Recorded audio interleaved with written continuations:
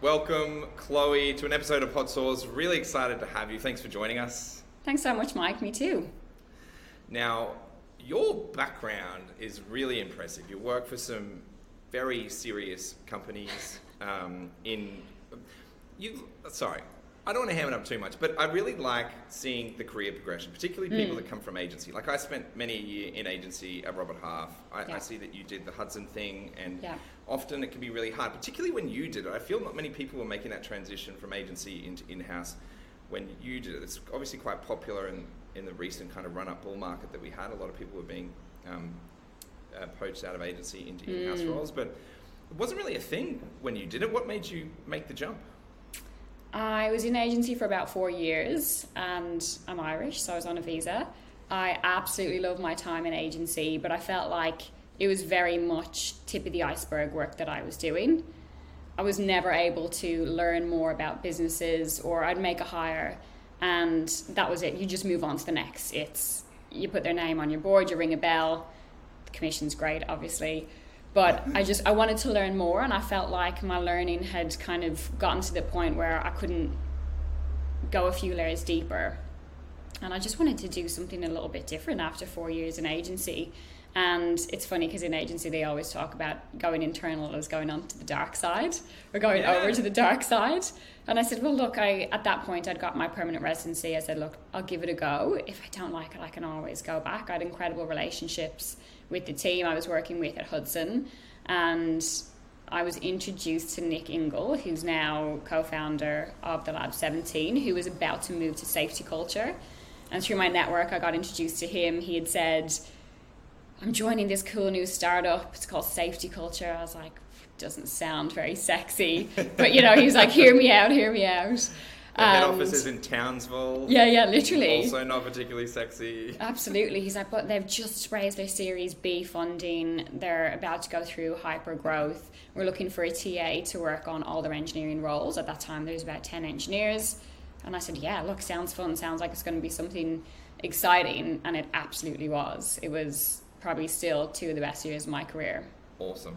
And then you end up, you've followed Nick. I guess, did you kind of stay in touch over the course of the years, and then when him and Simon started up the Lab 17, you joined not long after? So we got into that point where we'd grown the company to about 350, and it had gone through Series C, and there were just a different set of challenges. So Nick and Simon started the Lab 17. They decided to move on from safety culture to do this because they absolutely loved that phase of growth. And we used to always say when we were hiring for safety culture, wouldn't it be great if we could send these candidates who just weren't quite right for us somewhere else, or when people were ready to move on to safety culture. So that was the premise of the Lab 17 in terms of this is a niche area, especially within Australia. There's not a lot of companies at that point who had gone through that kind of hyper growth, and they wanted to set up the Lab 17 in order to help the ecosystem, with the resources, the talents, like just people who've been there, done that, and knew the type of talent that you need to attract into startups and scale-ups.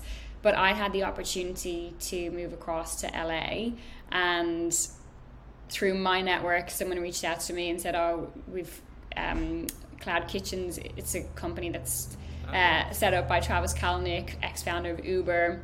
And I said, I need to hear this out. Obviously, he's had some massive success. I was definitely on the startup buzz at that point, and I decided, I'll have a chat.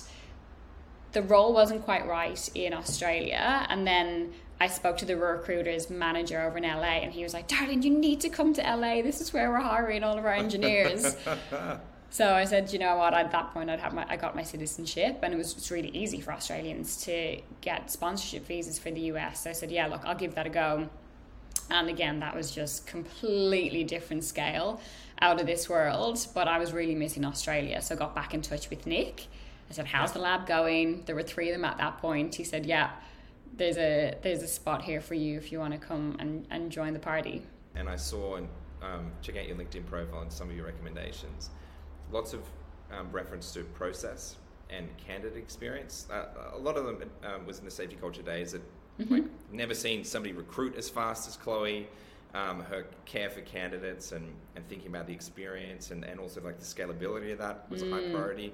So that's something, like, did you bring that with you from agency, or is that something you developed in safety culture? I think I developed that prior. So when I went to uni, I studied social science. So I've always been very people orientated. I've always had very high empathy. And when I was in agency, I was always so focused on the candidate.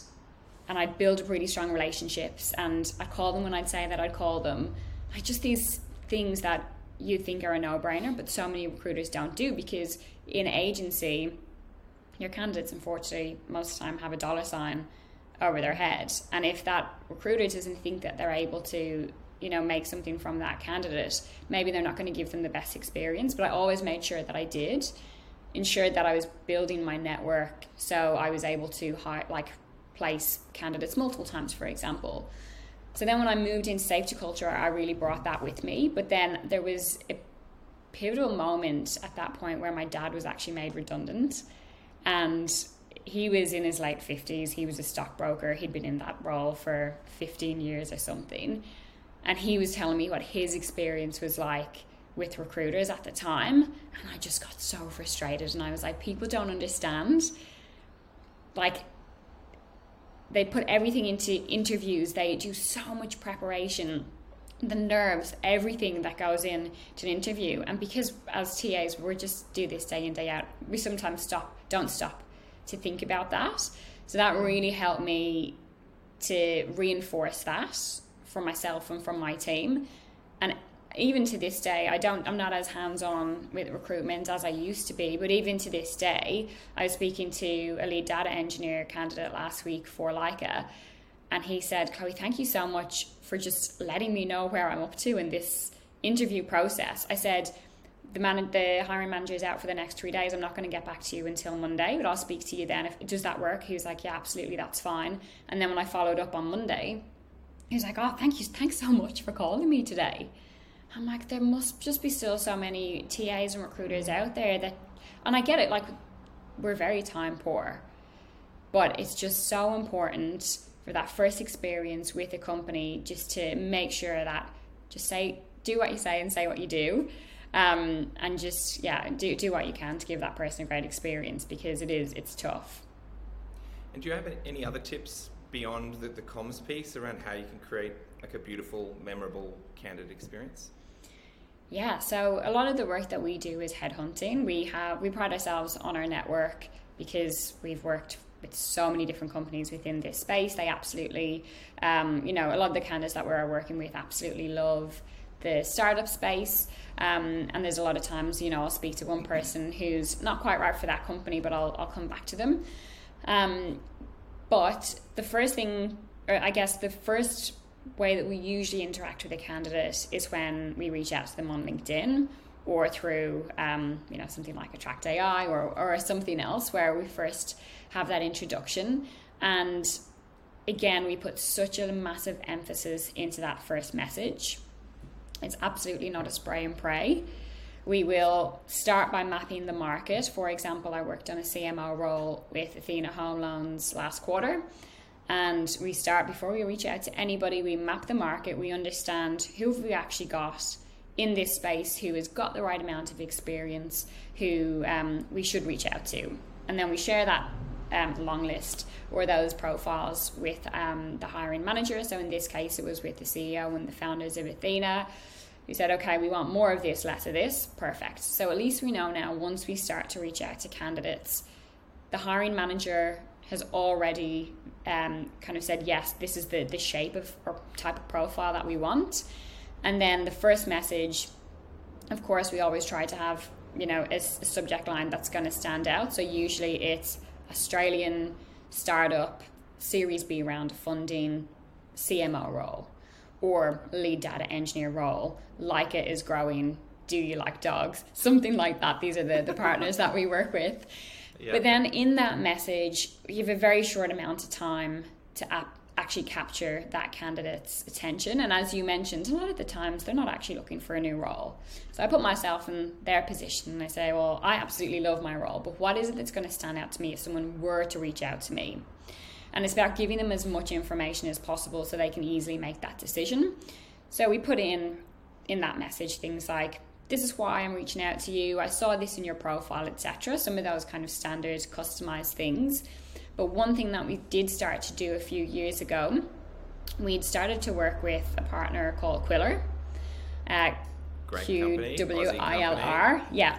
And we started to play around because we absolutely love their tool. So we got introduced to them, and they have a proposal tool, and it's really, really beautiful. So we said, well, why don't we use their tool to demonstrate to candidates what Qwilr do?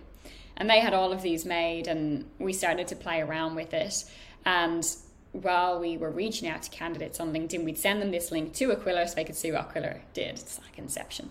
And we adopted that for all of our partners. And now we have Laura in our marketing team, who is absolutely phenomenal. Anytime we start a new partnership, our first week is getting to really understand, you know, the organization, why a candidate would join, what's the important information. Because if I were to reach out to you and say, Mike, I've got this role that I'd love to chat to you about at Leica, you'll start doing your own research. But everything from their marketing perspective, it's for a small company especially, it's not going to really be around EVP or employer brand. It's going to be very much around how they're marketing to their customers. So for us, we work on the EVP part and build their brand in a Qwilr doc. So in these messages, when we reach out to candidates on LinkedIn, we always say, here's Leica in 2 minutes. Here's Athena in 2 minutes. So this candidate can now see everything that we want to show them in this Qwilr doc. We use all of our partners' branding and their color themes, their tone, their language. We move through this pretty quickly in our first week, but we get marketing to sign off just to make sure everything's correct and we've got the right funding and, you know, the right people in there. And that is something that has really, really helped us. And we've had so many candidates come back just saying, wow. And a lot of them are like, we don't open these types of emails much, but when, you know, they do see these things, they're really, really impressed because all the information is right there for them, and they can scroll through this beautiful doc that is kind of, you know, been made specifically for them. And they are beautiful. This Leica document, like yeah. How could you not? Yeah. So you can see with this one, we've got all of Leica's brand colors. We've got the YouTube video to explain exactly what Leica do, their mission, their vision, the why, all about their funding, their staff. So from a candidate... And lots of doggy pics. Oh, absolutely, of course. That's the most important thing. But as you can see, as you scroll through here, if you hadn't heard of Leica before, you might think, oh, I think they're, you know, within the dog food space or pet wellness. But as you can see, as you scroll through here, it's so much more. And this is the founder, Anna, and it tells a bit about the story, you know, exactly the kind of the history of the organization, but then starts to talk about, well, this is the opportunity. This is what's going to get you excited. Like you've got here, like pet insurance. They want to move into cats. They want to start looking into IoT. I'm looking for a lead data engineer at the moment who's going to start to build this data platform, which is going to set us up for machine learning. So there's so many things that is going to get a candidate, the right candidate, of course, excited, which means for us, once we do get on that call with them, they've got a lot of this information and it's saving us about 10 minutes. We'll still take them through the pitch and our story and tell them a little bit more, but hopefully they've got this high level understanding. And yeah, as you can see here, we've got their values. It's encompassing. Like, yeah. My lord, this is really a lot. And you could, like, using Leica as an example, I'd imagine, like, if you're a lead data engineer, you probably get circa 150 messages a day. Thereabouts. Yeah. And then, like, if you're busy and you get a message and you click and it's Leica, it's like, I don't know about them, Google dog food. You'd be like, dog food? Is that like e-com? Like, yeah. And then you miss the op. Whereas here you can control the narrative and speak very directly, and rather than them kind of inferring information from a bunch of random sources. Yeah, that's exactly it. And as I said, the feedback that we get on these is phenomenal. It's so cool. I want to work at Lacquer. Yeah. Yeah, they have an absolutely awesome team that we've been able to play a big role in helping to develop. So cool. And so have you got any data like that communicates the value beyond like people commenting that like it was a nice experience? Are you getting more conversions, more interviews, more hires, better quality of hire? Yeah, what kind of data have you got to support that? Yeah, so when I started to look into the stats, and Qwilr shows you everything. They show you exactly how much time each person has actually spent on each slide within this. So you can really refine it because it's more for a proposal. It's a proposal doc or proposal deck. Really, really important data. So when I started to look into the analytics of this, there were more than 800 views on this doc. Wow. And we started to look at the data. So we've been working with we've just ticked over 6 months now. And we've probably filled around 25 roles within that time. So if you think about the outreach that we would do, and again, outreach isn't the sole focus for us when we're looking for candidates. We rely on our network. We are trying to get referrals. There's obviously applicants, etc.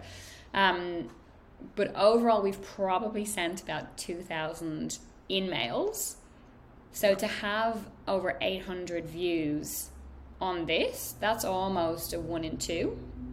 Yeah, it's a good click-through rate for sure. And even if people have viewed it a couple of times, well, then it's probably a 1 in 3, which I think is pretty phenomenal. For sure. And do you have any of the further downstream bits in terms of how... I guess like you got 2,000 into 800 opens into 25 hires. So yeah, that's moving through nicely. And then even like worst case, if you're not generating the hire or the interview, you planted the seed. So the next time the person comes to market, they're like, oh man, that dog food company looked really great. So there's all this kind of like long tail opportunity that likely won't be realized for months or years to come. Mm-hmm. Yeah, we're also marketing. Yeah. So there's even been candidates that I've spoke to for Leica specifically who have said, hadn't heard of you before, hope I get this role, but if I don't, I've just signed up for Leica. And they're getting their first box. Do you then go back to Leica and you're like, excuse me. Yeah, use Cloe 20 for my referral code.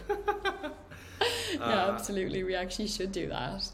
That's awesome. And the customers that you build this for, I'd imagine they are just like blown away. Where typically like they would just kind of get like random CVs flicked at them in like a traditional contingency model, or that's unfair to contingency models, lazier contingency recruiters. Yeah. Whereas this, it's like strategy and collateral and then output and then outcomes. Yeah, we found the more we refine these, the better the conversations are, the higher the quality the conversations are. And it means we need to do less screening calls. It means then the candidates are really well vetted that are going through to our hiring managers.